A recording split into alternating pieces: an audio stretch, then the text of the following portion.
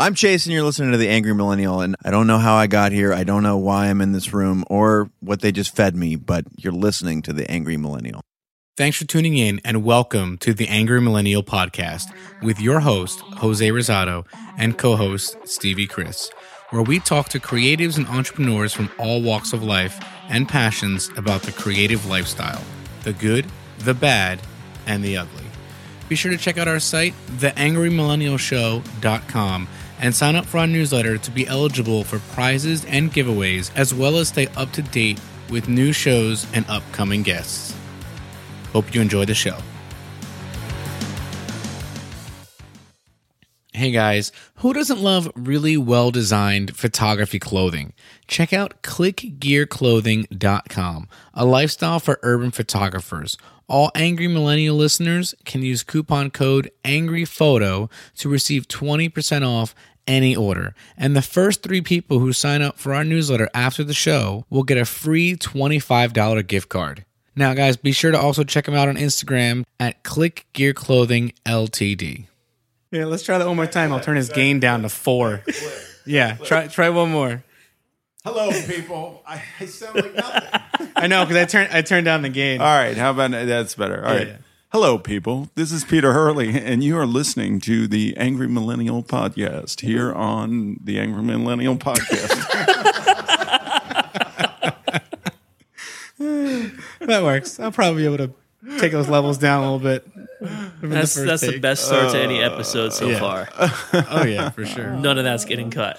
No. So, we're here today with Peter Hurley. If you couldn't tell. Yeah. I'm not an angry millennial, by the way. No. Believe me. Honestly, I think so far we've only had one millennial on the show. Yeah. Everyone's been... What's a 40-year-old? I'm neither angry nor millennial. Right. But yeah, so we're here at your studios in New York. Thank you for letting us use your space. Oh, thanks for coming by. This is cool. I was glad you asked me to be part of this operation. Yeah. So we've we spoke. I know last year we did the interview for Zero. Yeah, and as you can imagine, you've still been going 100 miles an hour with shooting and speaking. Have you finally been able to find put a reliable team in place to help you balance it all, or is it just that vampire hustle? I feel pretty good about where I am now, but the hustle's got to be there. I mean, it's there whether you have a team or not. Right. I mean, if you're going for it and going full bore, there's no off switch. I'm not good with an off switch. Like if it slows down, you get depressed. I fall into. I'm like, what's going on? Yeah. What did I do wrong? Wait, what's the status? It's either on all the way or it's shorted out. I'm just not good when it's off. If it's and every once in a while I got to take a step back and remind myself it's cool. Let it chill. Something's going to happen tomorrow. Right. There's always something to do. It's plenty of stuff going on. But yeah, no, it's definitely hustle and it's. But I do have a good team in place right now. I have. I'm pretty pleased with what is going on in the Peter Hurley universe of, I guess, my team, I would say. Right. So let's see here. Sorry, just trying to answer a question. My girlfriend's asking, "Are you periscoping?" I'm like, why don't we periscope? I've done it once. So I mean, we can periscope. Yeah. Yeah. Okay. Actually, do you even use that, or do you use? I use Facebook. We could Facebook. We'll get more people. Yeah, sure. If we do it on Facebook. Yeah. You right, Facebook, I'll Periscope. Okay. So can this called be the Angry Millennial Broadcast right now? I guess it could, right? Yeah, I guess so. We got a situation going on here. So you're a lot like Jeremy Cowart in the respect that you both kind of came into photography, later than most. You both had accrued so much, experience in similar fields that it was a bit of a seamless transition. Do you think that was a blessing? I mean, you were on the other side of the camera for years. You were kind of had been mentored by one of the best photographers of our generation. Mm-hmm. Do you think that you're kind of happy the way that kind of played out? That you had so much accrued, so much life experience at that point? Oh my gosh! Well, a couple things. When I feel very fortunate that I got into photography the way that I did. Right. Having that experience, I never knew that I was good looking enough to be a model. I was like, "What? Somebody's going to pay me for the way I look? Are you kidding me?" Yeah. oh my goodness, this is great. I was like, I was just psyched that they would actually pay me money for the way. I was like, this is crazy. But I think at the time, it was a lot about timing. I mean, I think all my life, I kind of always envied people who knew where they wanted to go in life. Right. I'm not one of them. Yeah. I just kind of fly by the seat of my pants. I always have. And I didn't know what was coming down the pike. When Bruce Weber was my kind of, I consider him my mentor in this. It's not that he taught me anything in photography. He gave me one photography book that was really cool. What book was that? It was a book. Oh my gosh, the radio's killing me. Is that Elton John we're listening to? It's Billy Joel. Billy Joel. Billy Joel in the Radio. background, people. I don't know if they can hear it, but we hear it. It was who is the English chap? He's such a. Why is he not coming to my brain? The Nigel guy's Barker? book. No, he's a older guy. David. He's an older guy. He's a really famous portrait guy, black and white, UK, like badass. Come on, guys. Right. Somebody on here knows who he is. Yeah. No, I'm just having a brain fart. He just did a video with Bruce in the city. David Bailey. Oh, okay. That's who it was. It was a book. It was a book from David Bailey, and that was it. And Bruce, it was more like being on the shoots, right, and seeing what was going on. The worst thing about it was that I didn't know. For most of my modeling career happened before I picked up a camera, right, and I didn't know I was going to pick up a camera. Yeah. So I never paid any attention. Right. So I was working with all these amazing people, and I never paid attention to anything that was going on. And then I picked up a camera, and I became the most annoying model on the shoot. They were like, "Don't book that guy. That guy's just really no." I'd be like, "What are you doing? What is this? Why is this here? What's going on?" And I'm all self-taught, so I didn't know anything. So it was all questions and just hammering people. Right. And that put my modeling career in the gutter. And luckily, because it forced me to make money with a camera, So that was pretty much like your aha moment, like being on the other side of it. Eventually, you were like, "Oh shit, that's what I want to do." I was eventually. Well, I thought all my friends that did it were really cool because I became friends with the photographers. Yeah.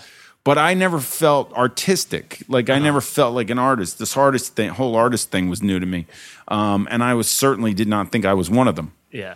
And so I never even entered my brain. And then Bruce kept encouraging me to pick up a camera, and I finally listened to him, and lo and behold, here I am. I mean, jeez, right?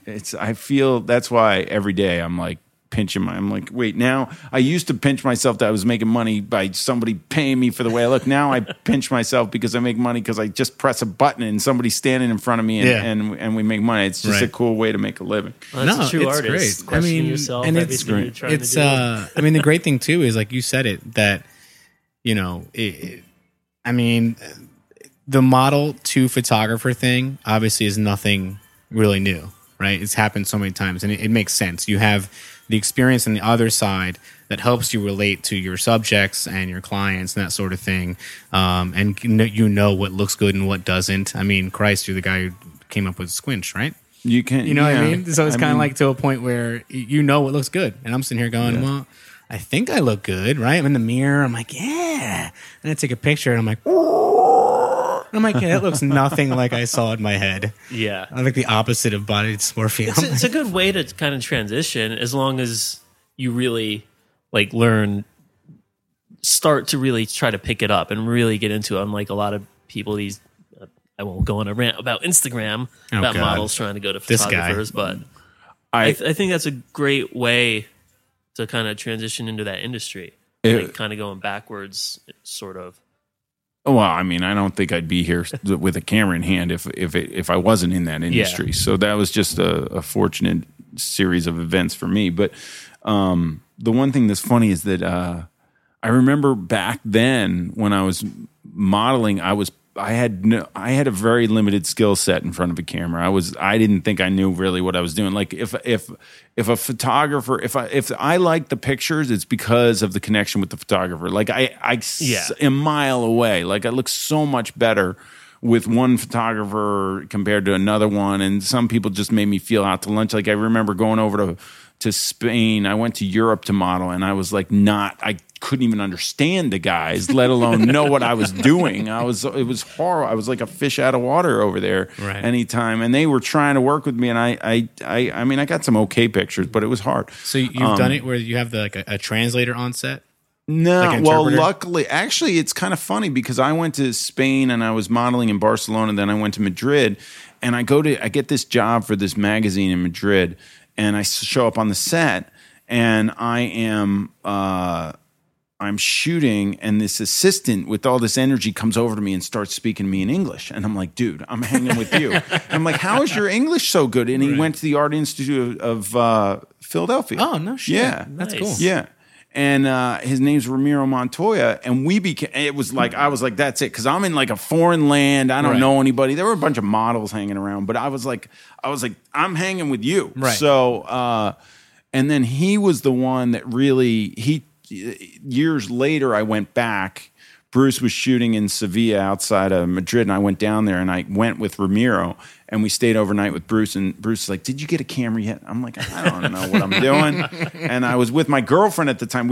And she was a model who's now my wife, and we went all over the south of Spain, and Ramiro shot us everywhere. We went back to his apartment, and he had a darkroom. Oh, so we did all that. He taught me how to use black and white darkroom. I mean, I had taken a black and white darkroom class in high school. Right. But on my report, I have to find this report card. My teacher said lacks enthusiasm. Wow. That's how it always works out, right? I mean, you have those people that don't see what you see, and then you go, that's fine. Yeah. You know? Yeah, exactly. It kind of motivates you a bit more. So it makes for a good transition, because lately you've been doing a lot with, and if I'm butchering this, please tell me, Sci-photology? Sci-photology. Sci-photology. I made that word up. You like that word? Oh, I made that up. Oh, yeah, it looks like I'm a wordsmith. Yeah. Come on. So tell us a bit about that. I mean, what that's been like for you? I know you've been speaking and stuff like that with your partner, who's a psychologist, right? Or psychiatrist? Yeah, she's her name's Dr. Anna Rowley, and I met her. I was doing a job for Microsoft, and I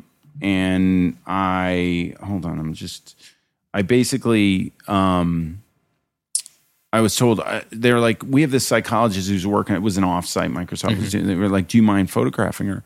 And I was like, no, I don't. I was like, throw her on in. And they're like, well, we can't, she's not part of my, it was like I was like, don't worry about it. Just throw her in. Yeah. And we ended up shooting. We hit it off, and she started to verify all the things that I knew, which was that years ago I opened up a Twitter account. I put 90% therapist, 10% photographer. Yeah, I remember. Yeah. And I was like, that was it. I mean, that was really what it was about. So she verified all that for me. I never had a psychologist tell me that I was doing therapy or whatever, but I was like, I knew that none of what I did was, technical. It wasn't about, the technical was down. I hadn't changed anything in years. I was like, it's just what you say to the person and how you behave with a human being that gets you what you need. That's what it's all about, right? So we started to put 2 and 2 together. Yeah, it's total connection. Yeah. And I mean, you guys are locking eyes right now. I'm feeling a connection right there. Unbelievable. You know? You used to see that warm ray of light flying through. Yeah, I got beautiful light on me right here. It's gorgeous.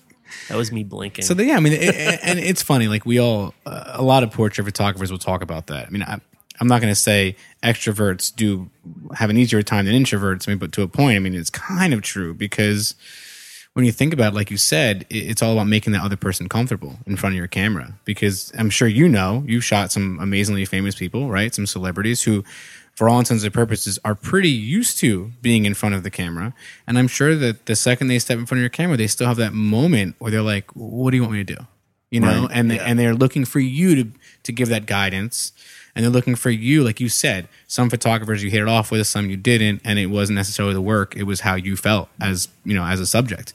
Yeah. And, like you said, it plays a huge role. Huge. I look like such a dork in some of my pictures when I didn't make a connection with the photographer. Right. Yeah. And it's, people don't realize that, like you said, how much of that is into it. I mean, when I've shot with some people, if I notice they're very uncomfortable in the beginning, I will literally put my camera down and just talk to them for 20 minutes before I even take a picture. Wow. And that, and it would sometimes be hard because you sit there and go, well, if you have a time constraint and you're trying to get through it, but at the same time, I would rather take the 20 minutes, talk to them, get comfortable, and know that we can rock out for 20 minutes remaining rather than those, 10, 15 minutes in the beginning that are horrible anyway. And then you start warming up with each other at the end. And that's a constant for every single shoot ever, that initial barrier. You just have to get over. Right. So, yeah. So let's do some word association. You said you're a wordsmith. Oh, boy. Yeah. So sell out. It looks like Peter's heart just sank, just so you guys know.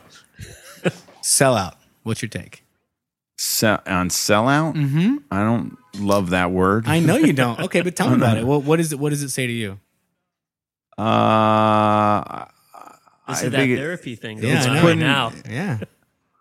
I don't know. I think people who are like that are looking to make a buck, but don't really like what they're doing. Right. It's not. It's kind of like you're your own person, your own company, but you seem like you're still working a 9 to 5 in a cubicle. In terms of like your enthusiasm and all that kind of stuff. Yeah, I mean, it's not authentic. I can't do anything that doesn't feel like me. I just feel it a mile away, and I'm like, that doesn't roll with what I'm about. Yeah, So I'm not into. It's a negative word for me. No, it is. It's a negative for word. A lot of people. You know what I mean? Yeah. And you're a photographer or creative in general, and you're making it, and someone calls you a sellout. It's like the most opposite, contrary thing that could be true. It's like, well, everyone has their opinions, but then, like you said, it's to me, it's if it comes off disingenuine, right? Yeah, but you kind of get it. Opinions are like, everyone has one, but I'm into multiple sources of income, right? If you can have a bunch going on, that's all in the same vein of what you're doing. That's the goal. Like that's amazing. Like for me, if people. I make my money with people standing in front of my camera. It's great, but if I have to have somebody in front of my camera every day, it's not so. It's a lot of work. Yeah. So having other your hands in other things is a key to making. I think to having a chill lifestyle and being able to do what you want to do. Right. Oh, yeah. Man. So hear that sitting next to this sellout who likes money. God. That's all. So I've heard. Speaking of which, your businesses. I heard you have some business outside photography. Like you just said. I mean, I know you have some of the different systems you put in place in terms of like your Peter Hurley Pro gear, that kind of stuff. Why don't you tell us a little bit about that? About all the stuff, the multiple sources of income. Yeah. All right. Yeah. So especially the lighting, the new lighting that you're on. Yeah. I mean, I years ago I was like, I realized that I was like, I just can't be doing this rat race of shooting. I mean, I love shooting, but I was fully concentrated 100% on headshots. Right. I had, occasionally I get a portrait job or I get a commercial job. I was still getting commercial work, but I really wasn't going for it because I was so busy with that. I was booked like 3 months in advance. I had, people say it's like a factory in here, and I really didn't care about my clients and everything. I was just in and out. And I thought I cared, and I thought I did great work. But then there's burnout. Like everybody gets burnout every now and then. So I was burnout. This was a while ago. This was like, and then the recession hit. So I was burnout, and then there's a recession. So I'm like, wait, now I'm not booked at 3 months in advance anymore. I got to keep this going. And I was like, so I started to look for other things. And unfortunately, I looked outside of photography. I was like, not seeing that I had to make, I was like, I got to figure it out. And it went like, it ran the gamut. I was like looking I was talking to friends. I had some people that wanted me to get involved with some businesses that really I had nothing to do with. I had no reason. Not a restaurant. One of them was more like, I mean, I could see him being a Guy Fieri type guy, having the really upbeat kind of no flame t-shirts and stuff like that. I mean, I have asked to get involved in investing in restaurants, but I don't. I think the restaurant business. You should have a restaurant tour on. I mean, that's a totally 24/7 commitment. I mean, I'm committed to photography and I work all the time. But that is like, and then for us, when I'm shooting somebody, I've just got one person to deal with. Like they've got like 50 that they got to keep happy all at once at the same time. I'm like, I won't not want that amount of stress in my life. Yeah. My grandfather owned a restaurant, and so I grew up around it. So nice. What kind of restaurant? It was like a family restaurant. Well, it was a bar. It wasn't a family. I mean, it was still we like went American, there all the time. I had all my birthday parties there when it was in New Jersey, in Berkeley Heights, New Jersey. It was called the Pine Tree Inn, and it was this old place. It was really cool, and I grew up, eating those little cherries out of the bar. That was kind of cool. And I had all my birthdays there, and he was a great guy, and raised his family as a bartender. He started as a bartender and then ended up buying out the place, and did really well for himself. So nice. My grandparents owned a bar in Yonkers. I never got to actually go there. Yeah, I know Yonkers. Yeah, I wish I was able to do that. So let's see. And you mentioned, when that hit, did you ever think about going back to modeling as like, I don't know, what do you call it? I know that's like the master's class or mature modeling, or what do they call it? What hit? No, I'm saying when you were kind of burnt out on photography, did you ever think about going back into modeling? I'm not gonna do that. And that was like, I got a job, so I knew all the casting directors and stuff. I mean, I hadn't modeled. I don't remember when I did this job. It must have been around that time. Right. I hadn't modeled since like 2000, and I think in 2000 I picked up a camera, and I kept. Obviously, my big thing is when I get photographers all the time that want to go pro talk to me, right? And they're hobbyists, and they like some just like I'm dropping everything I'm doing. I'm going to go for. I'm like no, no, you're not doing that. Yeah. You're going to shoot on nights and weekends until your income matches your photography, and then you're going to quit. Right. So I was modeling as much as I could. Fortunately, my wife's better looking than me, and she was modeling quite a bit. Actually, I just posted on Facebook this morning. Together? She did this commercial for Fuji. Oh, wow. Which was kind of cool. So nice. I just posted that this morning. It was like a throwback Thursday moment. We did we ever do a job? We met in line on a casting. I'm trying to think if we ever did a job together. We did a job where I was photographing her. Nice. For Johnny Walker. Wow. Awesome. What was that like? Then not easy. No, I'm gonna say that's not. I photographed my girlfriend a couple of times, and I know buddies who shoot their wives all the time. And I go, "How do you do it?" Yeah, I can't do it. To this day. Same with my kids. Have you seen that video online now called the Instagram Husband? No. Oh my god. So it's like a parody video where they have a bunch of dudes just unenthusiastically standing there taking a million pictures of their wives for Instagram, and it's like wherever there's a brick wall and some lonely dude who just stand there bored, it's the Instagram husband. And it was hysterical, and a lot of people posting about it, and Pratik posted it. And then Jess was like, laughing and was like, oh, this is what it's like for us, right? And then Pratik goes, so Jose, how many times does it take you to get the perfect photo? Like when you're standing there, I go, oh, easy, one. I take it. And then Jess goes, ugh, babe. I go, fuck you. Hand her the phone and walk away. I'm like, there you go. Take a selfie. Do it yourself. This is why I don't. Oh, yeah. Dude, I have no patience for it, man. Like, and it sucks because she's beautiful. You know what I mean? I just updated my cover photo. Oh, it was a picture of her. And we took it while we were doing points here. Yeah, I'm trying to backtrack a little bit. We were doing a one-on-one workshop with someone that was at the college I teach at. And we were walking on campus, and I used her just to walk around with us, and because she's also a photographer, so she helps with, giving them tips and all that kind of stuff. And I took this really great shot of her that we actually both loved. Mm-hmm. That never happens. No. It's like the typical client-photographer relationship where you go, I love it. And you're thinking, that's one I was going to delete. That's your favorite? Okay, that's cool. Well, you pick your favorite, I'll pick mine, and that'll be it. But we were shocked that we both liked them. She edited them. We put them up, but that never happens. I probably shot her twice in 4 years. I don't think I've ever been able to get a photo of my girlfriend smiling. It's always like mid about to hit me or telling me to stop. Uh-huh. I think I got it maybe like a Polaroid from 3 years ago, but that was where she's throwing like a book in front of her face or something. So it was something like that. I think she was like pulling her hat over her face, but that's the only one I got. Yeah, mine's I hit the mic. Yeah. Mine's like the worst because my it's a strange situation because I don't want to pay other photographers to shoot my wife for her like modeling portfolio. Yeah.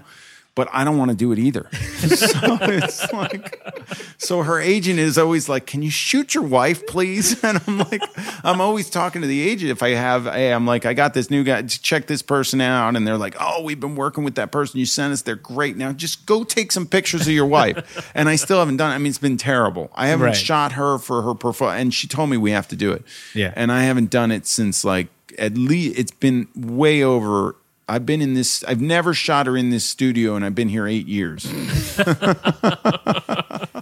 Oh man! But it's good to know that I'm not the only one, because we had our buddy Corin Prescott on, and he shoots his wife all the time. How the hell does that happen? And he takes amazing photos of her, and people love the energy between them. And then I ask him, "Dude, what's that like? I've shot with your wife. I mean, He's like, "Oh yeah." He's like, "Sometimes it's great." And sometimes we're fucking angry at each other and we're driving across country in the same car, like little tiny car, and we just want to throw the other person out of the car. But it's, that's marriage, And I was like, yeah, I guess so, But, one thing I wanted to bring up. So you recently put out a book. Yeah. Right? So it's about headshot photography, right? Yeah. So, I know you've been writing more and stuff like that. What was your experience like publishing a book? Did you go the traditional route or did you self-publish it or? I got asked. So first of all, this is why I've always had trouble with calling myself an artist. Like English, like I was like the math and science. I was fine in math and science. I wasn't smart anyway. I mean, I almost failed out of college. But I made it through. But it was all math and science. Like the English major people were not, it wasn't my thing. So I was like, I'm not artistic and I'm not a writer. It will never happen. So I was like, I'm never writing anything. And then I got asked, a bunch of people had started to say, hey, you're so into headshots. You're really known as the headshot guy. You should write a book on headshots.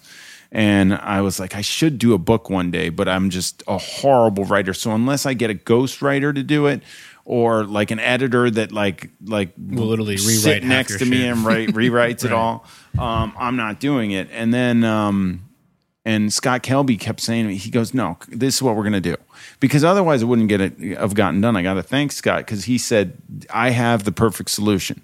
I was like, "What is it?" He said, "We're gonna talk the book out. We're gonna record our conversation and we're gonna transcribe it and make a book." Wow. So I spent... Yeah.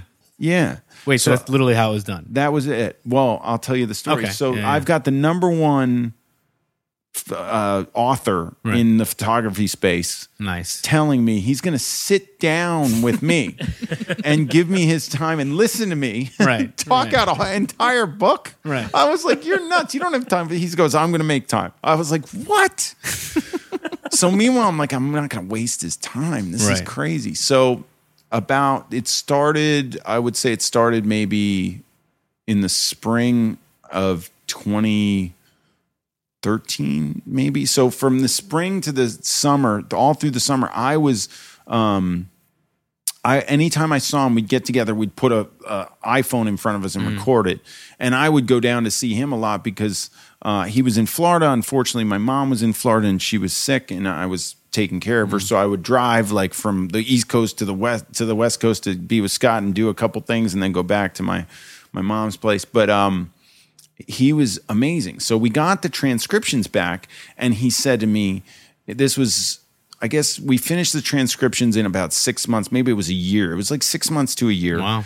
And then we got the transcriptions back, and he put it into like a book form with chapter, and they sent it to me, and they said, "Here it is." And Scott's like, just like proofread, like don't go crazy, just like read it and like keep everything pretty much the same. Right. And I was like, okay. And I started reading it and I was like, I don't even understand what I'm saying here.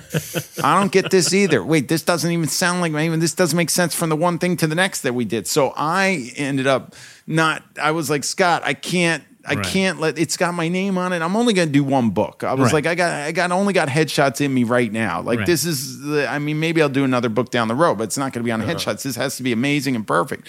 So I rewrote the entire thing with that as the backbone. Well, yeah, as an outline, a rough draft kind of thing. How long did that take you? That took me about another year. That's still, honestly though, in terms of like writing books, that's actually not that bad. It was horrible, but the problem is that I keep learning as I go. So every day I shoot, and I want to stick something in the book. Scott's like, you got to stop. My editor was like, you can't put that in the book. I was like, but I do it every day now. Right. I learned something. I want it to be in the book. It's got to be in the book. But that wasn't the main problem. Right. Like that, because putting a little copy in a book and adding to a chapter is no big deal. The problem was this. Most photographers who write books and most photographers who work and then write about their work, they finish their images. Like they shoot, they have their images get published, and then that image is in an archive, and whenever they want to whip it out, they've got it, and then they go. Well, I'm not that kind of photographer. Right. I basically barely change my website because I'm so busy, but I probably should change it more often, but my images never gets finished. So I shoot thousands of people, and I give them a proofing site to see the pictures, and then they pick what they want. Yeah. And I never, ever use what they want. I don't ever I mean, it's very rare that a client picks the same shot that's going to go on my website. I don't have the same taste as them. I'm not looking for approval from my clients. I want to pick the shot that I want. Right. So the entire book was each picture had to be finished from scratch. And then I had to look at them. I do very minimal retouching, but every single one of them had to be touched and figured out and barely tweaked. Right. And then we had to do all the color to match the color throughout the book. And it was just insurmountable amount of work. I can imagine. But I absolutely loved it, and it was awesome. And the book's out, and it's been a huge hit. Huge. Like they told me that they couldn't, it's in its third printing already, and most books don't even get to the second. Wow. That's amazing. And That's I'm like, awesome. yeah, it's amazing. So people are liking it. And when I rewrote it in my voice. Like I didn't care. I told them if the grammar's wrong, I said, I don't care. I said, rewrite it. So I'm rewriting it so it sounds like me. And if the sentences aren't, like, my editor was going to kill me, but I was like, make it sound like me, but don't make it too perfect. Like wrong spellings. Like I say nothing all the time. I put NUTHIN. Leave it in there like that. I'm like, no problem. Like stuff like that. I'm like, leave that in there. It's my thing. I'm not gonna ever be perfect. It's never gonna happen. Right. You know. That's great. I mean, so you brought up something that I thought was interesting, that a lot of us as photographers go through is, you do a lot of client work, and it's a bulk of your work. I've never actually think I've ever seen anything. Do you have like personal work that you do? No. I mean, I know. Shot a personal project. I don't. What's funny is that my life is consumed with obviously all of this and all the photography stuff, but the other love of my life besides my family is sailing. I race sailboats. Yes, I trained for the Olympics, and that's how I got into modeling. Anyway, I got really into sailing last year. You recently won a big thing last year. Right? I won. I got second in the world. I was second. Oh, I was second. Okay. Hey, dude, runner up in the world. I went to the World Championship. I mean, come on. Yeah, it was cool. It was very cool. I hadn't sailed the boat since 2011. I hadn't been to a World Championship since 2009. I lost 40 pounds to do it. Wow. And I went and I kicked butt. So this year I'm going for it. I want to win the World Championship. But the thing is that when you see me, all my sailing friends are like, we've never even seen a camera in your hands. Like it's very rare that I'll ever, like, I shoot so much that I don't ever want to bring this camera out of the studio. Yeah, you keep everything compartmentalized, right? I just can't do it. So, and there's got to be so much focus with sailing anyway. I don't see how you could think about anything other than doing that. Oh, I love it. I mean, I love it, but I did my thing. So I'm incredibly focused on the water, but off the water, I'm just like, whatever.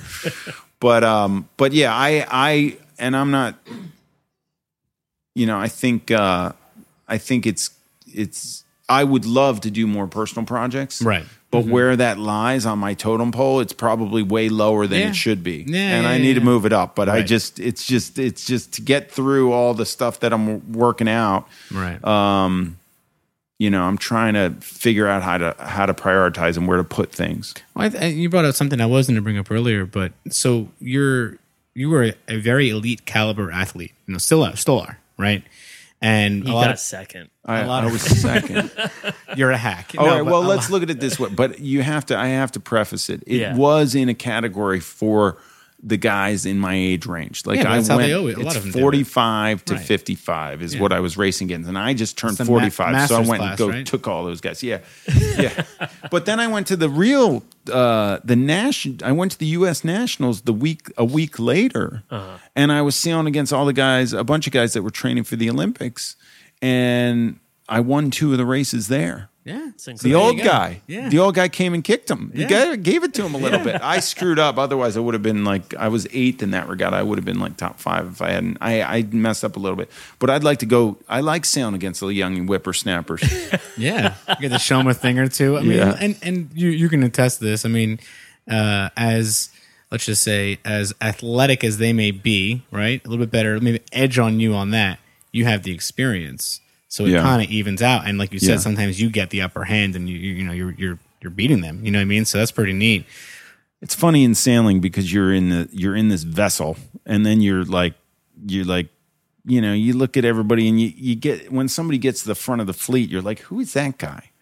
and I'm like, and I didn't know anybody because I had just taken so much time off. So I'm sure they're like, who is the old guy? I'm just going to pass him. Right. And then I'd smoke them. They'd be like, who is that guy? They don't know. The guys that know, the younger guys go up to him. No, that guy was, good. He was on the U.S. team and everything. And there goes that hungry vampire that's just blowing everyone away. Yeah. So did you find that, I mean, people know when you're an athlete at that level, the dedication, right? The hard work, the constant kind of effort you have to put in and sacrifices you have to make.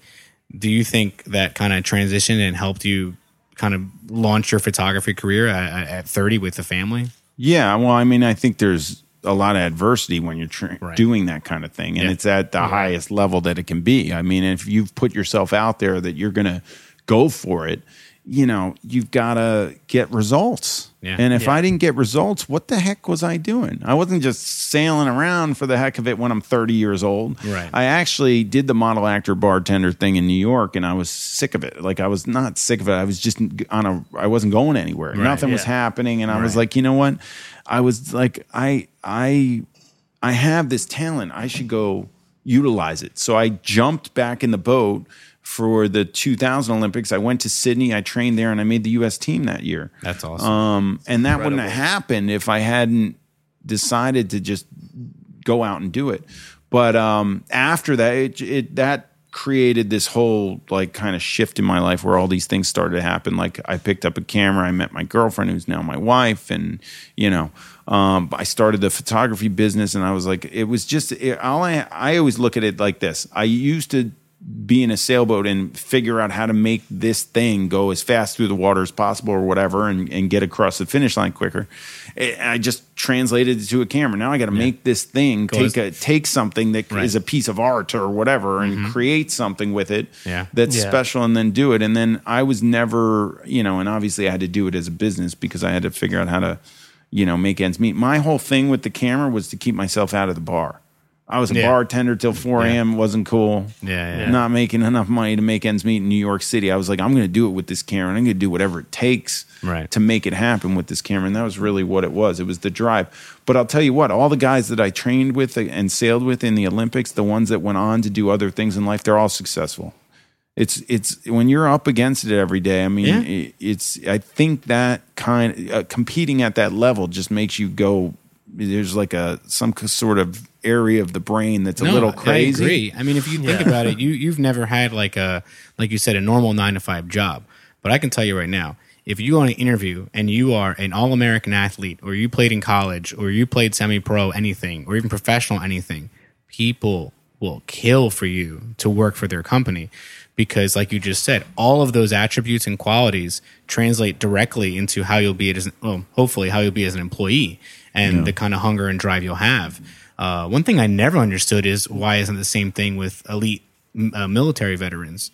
Because to me, it's kind of the same thinking in that these people can think on their feet, problem solve, working under pressure, and then you're saying how does it not translate into getting them work when they come home? But that's another talk another day. Yeah, that's a whole other deep thing. Yeah. So here we'll go deep here in a couple of these, and you can take them wherever you will. Going deep. What's your biggest fear creatively?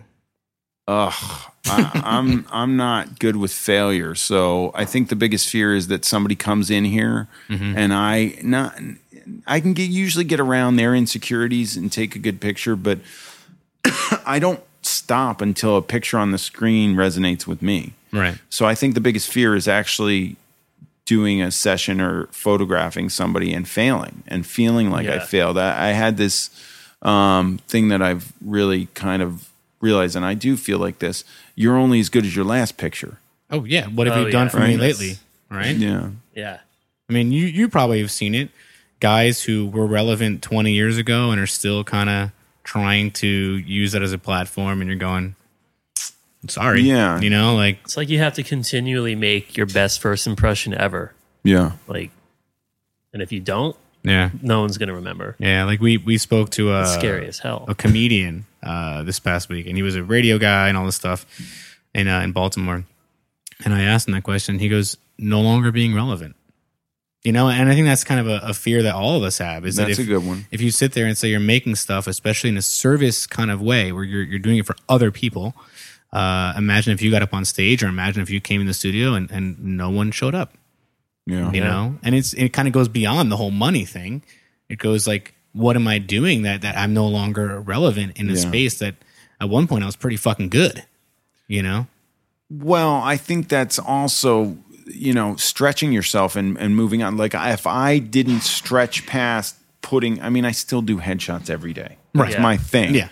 You know, but at some point, you know, I have to be like, hey, I got to put this thing to bed. Like I should it's not like, I enjoy taking them and I love working with people, but at some point I don't want that as a crutch to say I could sit in a comfort zone and shoot headshots for the rest of my life, but I don't want to be, you know, that's why, I started putting it out there and stretching myself and everything. Everybody always asks, well, why are you teaching all your secrets? Yeah. And I'm like, well, because by the time everybody figures them out, I want people to figure them out and to get better and to make a living right now off of headshot photography. I think it's a huge growing thing. Yeah. But I don't want to be competitive with them. Right. I don't want to. If I haven't moved on, I'm not pushing myself. Yeah, and that's the thing people always say. They go, "Oh, well, you're telling this person how to do what you do," and it's like, well, okay. If I gave that person your phase 1 camera and all your lighting and literally the same subject, you'd probably get a different photo. My 5DSR, you mean? And you know, and that's the way it should be. I remember years ago when I first started, I had a buddy of mine who was shooting all the car magazine covers and the national magazines, and I was using the cars growing up. And I asked him, I go, "What do you think?" Because this is right when digital cameras were coming out and getting real big. And I go, "What do you think about the huge influx of like soccer moms with cameras and undercutting you and doing shit for free?" And he goes, "It doesn't bother me." And I go, "Really? What if like they're going to take jobs?" He goes, "If someone can buy a fucking camera and take work from me within a month, I'm not doing my job." Right. Exactly. So if we lay F-bombs left, right, and center on the Angry Millennial, no problem. No, it's okay. I didn't know. Let it fly. Last 10 in a row, quick. Let it, yeah. Or like Carlin, seven words you can't say on the radio: shit, piss, cunt, ass, motherfucker. I can't remember. Oh my gosh. Yeah, dude, come on, because we know how it is. I mean, to me, the reason why I wanted to do this and the reason why I wanted to sit with these kind of people like you and everyone else is when you're at a certain level, a lot of things seem polished, right? I mean, we were talking about Instagram earlier. Yeah. I really think Instagram, let's be honest, it started out as people taking pictures of their food, really shitty pictures. And now look at how curated and perfect every little photo you see on Instagram is. And I feel like there's going to be a tipping point where it's going to go back to shitty pictures of food because people are tired of seeing how polished everything looks. You know, it's taking an hour to take one little tiny photo and you know, and I feel like it's the same way. I mean, I hear interviews with people and they're just so same response, same kind of safe direction, you know, and I make it a point to ask some questions. I'm not going to like catch you off guard, but at the same time, I'm going to ask you something you probably never had anyone ask you before because that's the whole point. Yeah. Why not go a little bit further, go beyond what other people are just scratching the surface. So, Peter, what's your go-to lighting setup for headshots? You know, I get that a lot. Yeah, exactly. You know, Flex kit. You know, And it's like, that's all great. But if you wanted that, you could literally Google your name and check it out on YouTube in 2 seconds and just spare yourself a whole thing. Yeah. So standing out, it all comes back to that, just standing out and being different instead of trying to be better than the person behind you. Right. So tell me, going deeper. We're going a whole nother level deeper. We're going 2000. We're going to go deeper than we were already deep. Oh, we're going deeper. We're going second level Inception deeper. Wow. Name your most meaningful moment in your career thus far. Oh, wow. If you don't say your wife, there's going to be some trouble here. No, I mean, she's fine with whatever.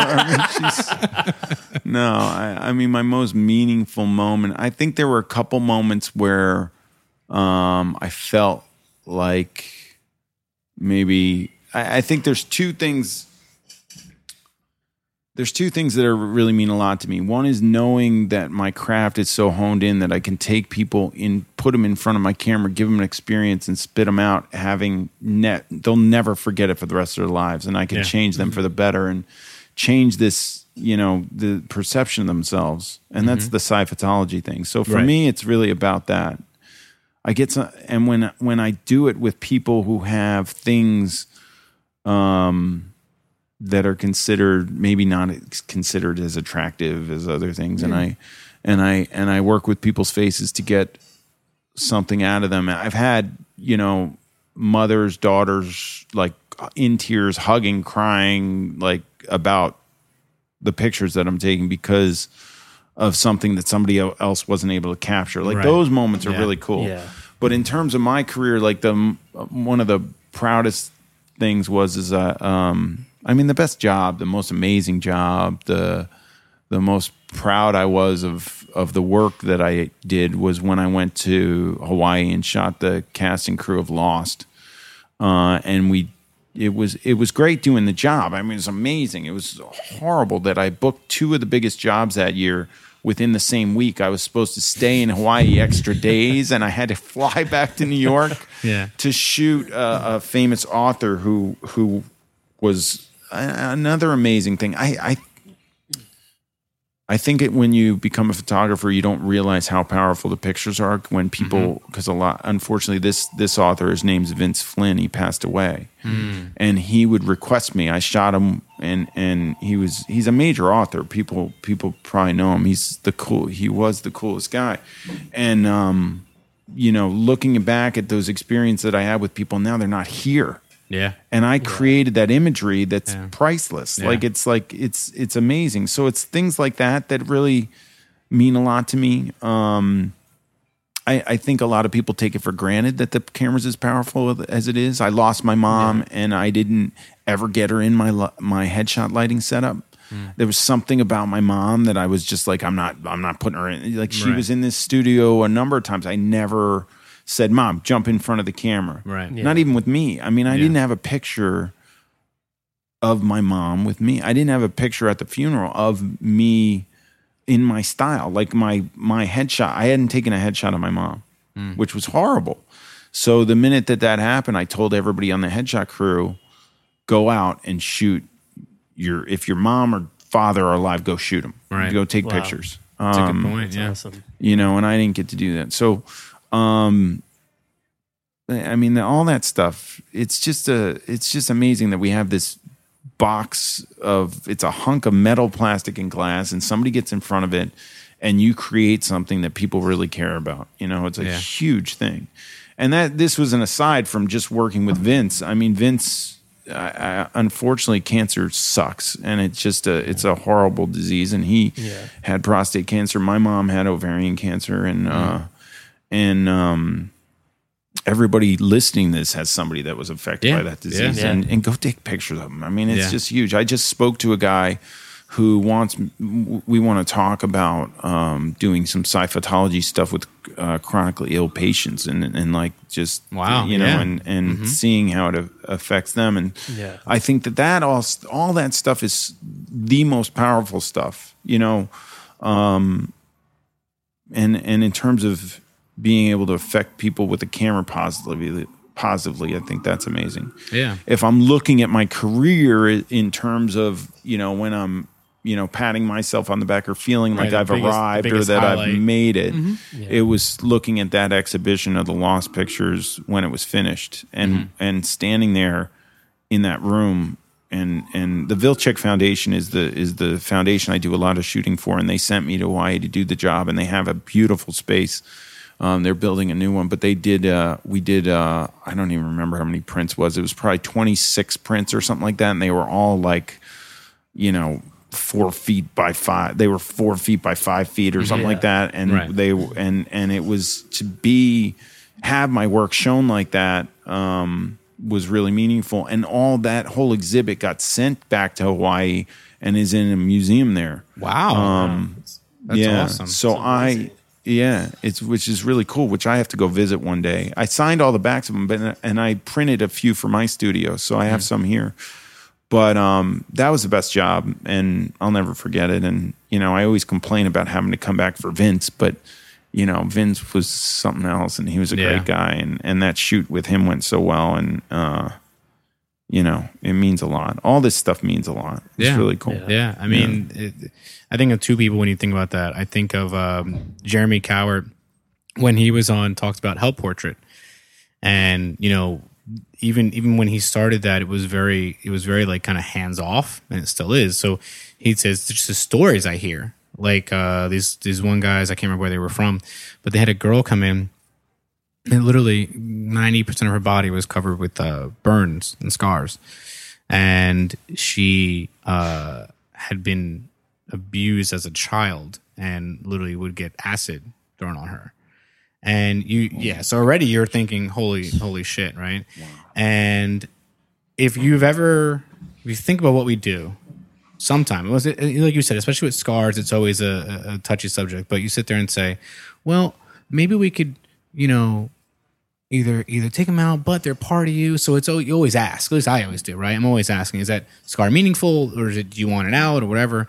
And for her, she actually kind of went the opposite way and said, "You know what? Could you please take away all my scars because I don't remember what I look like." Because it happened when she was like 8.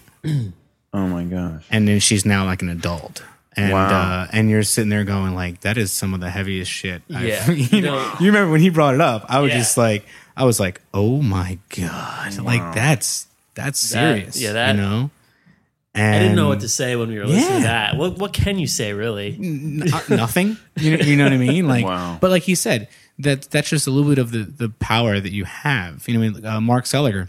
Yeah, I heard him at Standout, and I've watched him speak twice.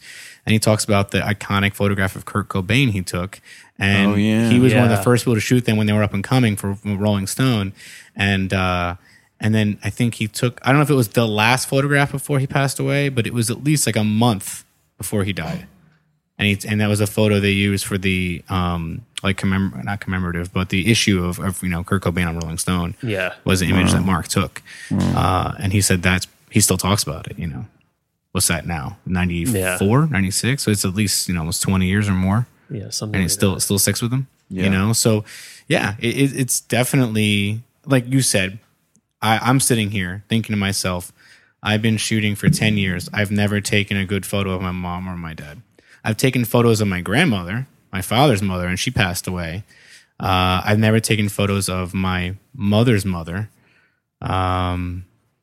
And that's a good point, And one thing I did with this, oddly enough, my parents have always been very supportive of all the stuff I've done, even though no one in my family is very big artists. They've still been very supportive. And when I started doing this, you can imagine the questions I got within a month. Are you making money yet? What are you doing? You got, I got 2 kids. Like, come on, you got to really, step it up. And my parents were over, they're visiting. And I just showed them all the stuff. And I said, check it out. It's this, And I sat my dad in front of the microphone, and I was like, well, Dad, let me interview you real quick. It's the most hysterical, 3-minute interview because he's like I could it's just funny. Picture that now. He's a really reserved, he's a rather reserved, retired Army captain, chemist, smartest guy I know, pretty quiet if you don't know him, right? Pretty reserved. However, we're Puerto Rican, so if he likes you, forget it. He's the loudest one. He's giving you a whole bunch of Johnny Walker Black. He's smoking cigars with you. He's the dancing around the room and all this kind of stuff. But when I got him on there, I just kept talking and I'm like asking him questions. He just goes, mm-hmm. Mm-hmm. And my mom goes, Tony, you have to actually talk, right? And my dad goes, oh, right, sorry. Yes. And then we just proceeded to kind of bust his chops and say, dude, come on, you're killing me. Like this isn't TV, this is radio. So you kind of there's still kind of a barrier there. Like photography, you have to kind of get over that barrier first. Yeah, even though it's a microphone, it's still a little weird when you start out. Yeah, people always ask, how does this work? And they get nervous in the beginning. Like I was telling you, Peter, you actually like hearing yourself. It took me a while to get over it. But some people, they hear it, they take them off right away. They go, "Whoa, that's weird. I don't like it." And it's again like that thing the shit you put on yourself, where you go, "I sound nasal. I sound this. I don't like it. I don't want to hear myself." People don't like the way they sound. Yeah. I sound like my brother, so I just feel like my brother's. Like if you called and talked, and my brother was with me, and I have him pick up the phone, like everybody would think he's me. Really? Yeah. Do you guys look similar? So not really. A little, yeah. I mean, we look like brothers. That's like my brother. Yeah, I know. Yeah, we look enough alike. It's my younger brother. My older brother and I don't sound alike. My younger brother, like it's crazy. Like I had call him, and I'm like, he sounds exactly like me. How far apart are you guys? It's a mind trip. We're 3 years, 2.5 years. 2.5 years apart. Nice. I'm the middle. Explains a lot. My older brother's less than a year older than me. Oh, wow. Yeah. By 3 days. Those 3 days are huge every year. I'm the same age as him for 3 days. Imagine when you're growing up how big a deal that is. That was huge. Oh, that's funny. So yeah, I'm the youngest, and my brother's 7 years older than me. My sister's 10 years older than me. Wow. So a bit more removed than most people. But so it was interesting growing up. Middle children have it the worst. Is that true? I mean, did you go having middle child syndrome? I don't know. No, I was fine. It worked out. I don't know. I just don't know how my mom handled 3 boys. It's crazy. Right. And look at you now. You have 2 daughters. Yeah. So now you had a whole I'm having trouble handling those. Yeah. All right. So listen, right now we're getting towards, we're about hitting. Are we going to go deeper? Well, it's funny. We're going to go to the lightning round. So I'm going to ask you. There's 3 more questions left, and keep the answers to like a minute. Right? Okay. And let's see if we can lightning. Okay. Yeah. All right. All right. Ready? So, if you couldn't share your work with anyone, would you still shoot? That's going to take less than a heck yeah. Okay. I mean, before I picked up a camera. When I first picked up a camera, I just went around and I was shooting stuff, and Bruce would ask me, he'd be like, "Well, what are you shooting?" I said, I was very patriotic because of the sailing, so I was like always. So I would walk around the streets of New York on castings as a model, and I would just like look up. I got to find these negatives because it's funny. I was going to say, I would like go look for flags. Mm-hmm. So I shot black and white film, and I shot flags. So I walked around. I have a bunch of pictures of flags and stuff. I don't know. That's what I did. I mean, that's when I started. So yeah, I think if I would totally be, I'd be more apt to shoot personal stuff or anything like that if I was shooting less in here. For sure. So I think we had a breakthrough today, Peter. You're going to start a personal project within the next year. All right, that's safe. Come on, you can 6 hammer months? me. We got to do better than that. 1 month? Come on, maybe within a month. I'm on Headshot Crew. I'm starting a portrait track. Okay. So I'm pushing all them to start getting more into their portraiture, and I really, I'm not unless. I book a client that wants me to go out and do portraits somewhere. I'm not doing it as often as I used to. Right. So I was thinking about that. I was like, I should go do some portrait work and shoot some more of it and get out of the studio. So maybe we'll see. I've seen some of your work in that waiting room. That's amazing. Yeah, and it's kind of on location stuff. Yeah. Environmental portraits that are really cool. I can do it. Were those personal or were those commission work? Well, that was the Lost job, or some of them in the waiting area. Okay. And then one is of Sofia Vergara, and she was in here, but it was for a cover of a magazine, Inside Spread.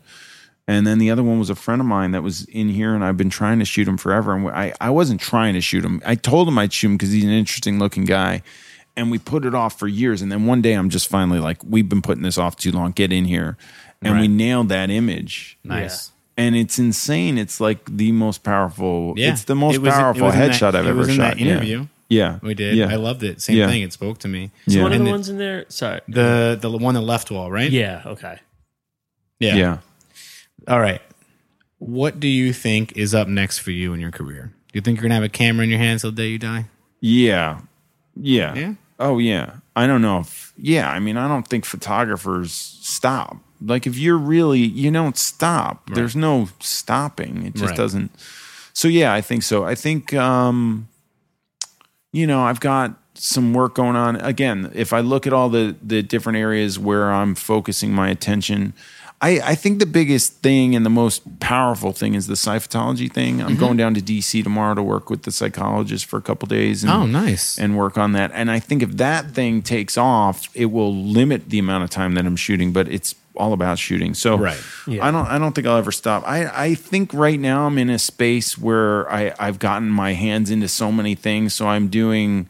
the teaching, I've got the book, I've got the F-Stoppers tutorials, I've got the Headshot Crew, which is all my coaching stuff. Right. I've got Hurley Pro, which is a bunch of photography gear, and I teamed up with Westcott to make my lights. So this just alone, plus my shooting, all that is enough. Like I can't add more to my plate. Right. And then there's Sci-Photology. So I think like at some point I need some sanity. So I have to figure it out and get these things all cranking and fine-tuned and just running on their own a little bit better. Yeah. So I could take a step back and actually get creative and figure things out. But it will never... Everything that I do, I decided a long time ago, was going to be involved in... First of all, I'm going to love it. Because can't hate what you do when you're self-employed. Yeah, I don't stop. There's so I have to love it. And I think it has to somehow be related to the photography, whatever it is, So those are kind of where I've planted my feet and where I'm sticking with it. Yeah, I think anybody creatively, it's wired in you. As soon as you start, there's you don't know how to stop really, no matter how old you get. Right. Yeah, I mean, and it's one of those things like with the cytology. I already screwed it up. Sci-Photology. Rolls off the tongue. You did some TEDx talks, yeah? Yeah, I did one at MIT. Nice. And if that's the one you're going to do, I mean, to me, that's a pretty big one. That's the one, yeah. You think you guys are going to do more of those? I'm probably down the road, yeah. I mean, we have to fine-tune and come up with, like, a new concept for that. I mean, what we did and what we said was huge. If you haven't seen that, definitely just Google Sci-Photology. Yeah. It's funny in the talk we talk about how people behave in front of the camera, and we created a Sci-Photology quotient. So if you go to sciphotology.com, you can get your PQ. So try it out. I didn't notice that. Figure out what your PQ is. Go take the test. I will. Yeah, we'll definitely be doing that. But for me, I got to tell this story. Yeah. A photographer up in Boston was friends with the woman who was looking for speakers for this TEDx talk. Right. And she saw the Squinch video or something like that. And she asked him, hey, do you know him? And meanwhile, we're really tight. His name's Rick Byrne. Rick calls me and he goes, do you want to do a TEDx talk? You want to talk to, and the woman's name's Tamsin Webster. She's amazing. I put her in my book. Her and her husband. Her husband came up with this thing called PAS in here, and it's picture avoidance syndrome. And I put it in the book, and I put it on the TED Talk. I gave him credit for everything. That's awesome. So anyway, when Tamsin started talking about it, I was like, you don't understand. Like, I went to the TEDx Talk, and I'm speaking with the head of cancer research for MIT. Holy shit. Who was a really cool guy. Yeah. And one of the top brain research dudes from Harvard. Wow. And Anna Rowley, who's Dr. Anna Rowley, who's, wrote the book on leadership therapy. Right. And a bunch of other really smart, influential people. And then there was me, the dude who almost failed out of Boston University across the river from all the smart people at MIT. Right. And I was on like the 5-year plan. Yeah. And they told me I had to go to night school after I almost failed out to see if I got good enough grades to stay to go the extra 5 years. Right. Wow. And 20 years later, sure enough, boom, there I am at MIT speaking with those guys. That awesome. was what I call shebang. That's amazing. No, I mean that's and I've shot 2 TEDx talks, and I've been to the one in Baltimore that was really cool. I think it was at Moore College or something like that. But it was the same thing. I looked at it like it was a fun place to go to hear different things and just network and meet amazingly smart people. Yeah. And I loved it, So we'll definitely be going back, and I think it's in January this year, the one down in Baltimore. But that's funny. It's cool, this TED movement, it's just amazing. And the live, like the big TED event is just so major. It's just like, I don't know if I have enough juice to ever speak there, but if I ever did, I'd be like, that'd be the one. That'd be cool. I mean, the TEDx one is amazing to say I've done that. And that was probably the hardest talk that I'd done. It was very difficult because it was memorized, and I don't roll like that. Yeah. I'm like a flyby. I'm like, they were boxing you in. I'm not. My brain's not good like that. All right. So listen, Pete, we're going to... I called you Pete. You go by that at all? I can go by it. To each his own. I'm good. Yeah, you can call me Pete. I'll take it. Cool. It's a little... Yeah, it's rare, but I get it.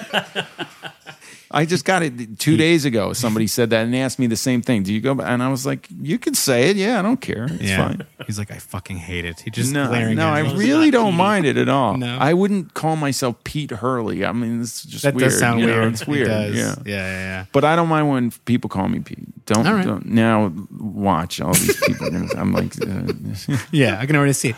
I can go right. Did your family ever call you Petey growing up? No, not Petey. No, he was always an old soul. He was always Peter. I think I was always Peter. I was always Steven, or my grandma. Oh, it's the only one that called me Stevie for some reason. Yeah. But all right, last question. Okay, we're gonna wrap this thing up. Who is someone that you would like to hear us talk to on this show? Oh, on the Angry Millennial, who would I like to hear you talk to? And they don't have to be, because I always say this to other photographers, but they don't have to be a photographer. But anyone honestly who's just creative. I don't know. 3 interesting people. Go 3. Yeah. Well, no, he's just trying to put you on the spot. Or people that I'm trying to think about people that I've shot or else that I find are really interesting. I mean, I can tell you right now, I think it'd be great to speak with his partner in sci-photology. Yeah. I can't even get it out. There you go. Dr. Anna Rowley, I'd like to see you talk to her. Okay. She's in D.C. Come on, we can make that happen. Nice. All right. Yeah. But she comes up here enough with me. She'd be interesting to speak to. Definitely. There's a good one. Okay, cool. You came up with it for me. You took me off the... No. I'm off the hot seat. No, you're not. I was like, not off the hook. Yeah, I got to come up with somebody? Yeah. Oh, my gosh. That's part of the fun while we do Oh my gosh! Well, I'm trying to think outside the photo industry because I know you know a lot of photographers. So who would be cool to speak to that's not photo related? And there's so many people running through my brain right now. I don't even want to just say one. Well, I will say this: if you ever come up with them in the future, by all means, email me, follow up, and I love that. Here you go. Here, I'll give you one because this guy shot with me and he's a riot and he's amazing and he told me to start a podcast and I haven't started yet, but which I should probably do. But if you can get Peter Shankman on here, that would be cool. How do you spell his name? Shankman. Same name. You spelled this Peter the same way mine is, and then Shankman. So SHANKMAN. You'd be surprised, bro. Yeah. Mine's Rosado, and I get RIZOTO. Yeah. What? Jose. 4 letters. Growing up, I got Josie. I got I had my gym teacher, my football coach, and my baseball coach. You think this guy would know me? He spelled my name HOZAY. I said, my friend, that's why you teach gym. Jessica's saying Gary V, and he did pass through my brain. Yes. I think he's the only person that's probably more intense than Peter. He's way more intense than me. He actually, you know what's funny? It might be in the water. The wine library is less than a mile from my childhood home. No shit. And my dad's office was across the street from it. Wow. So, yeah, and I went and I told Gary, this.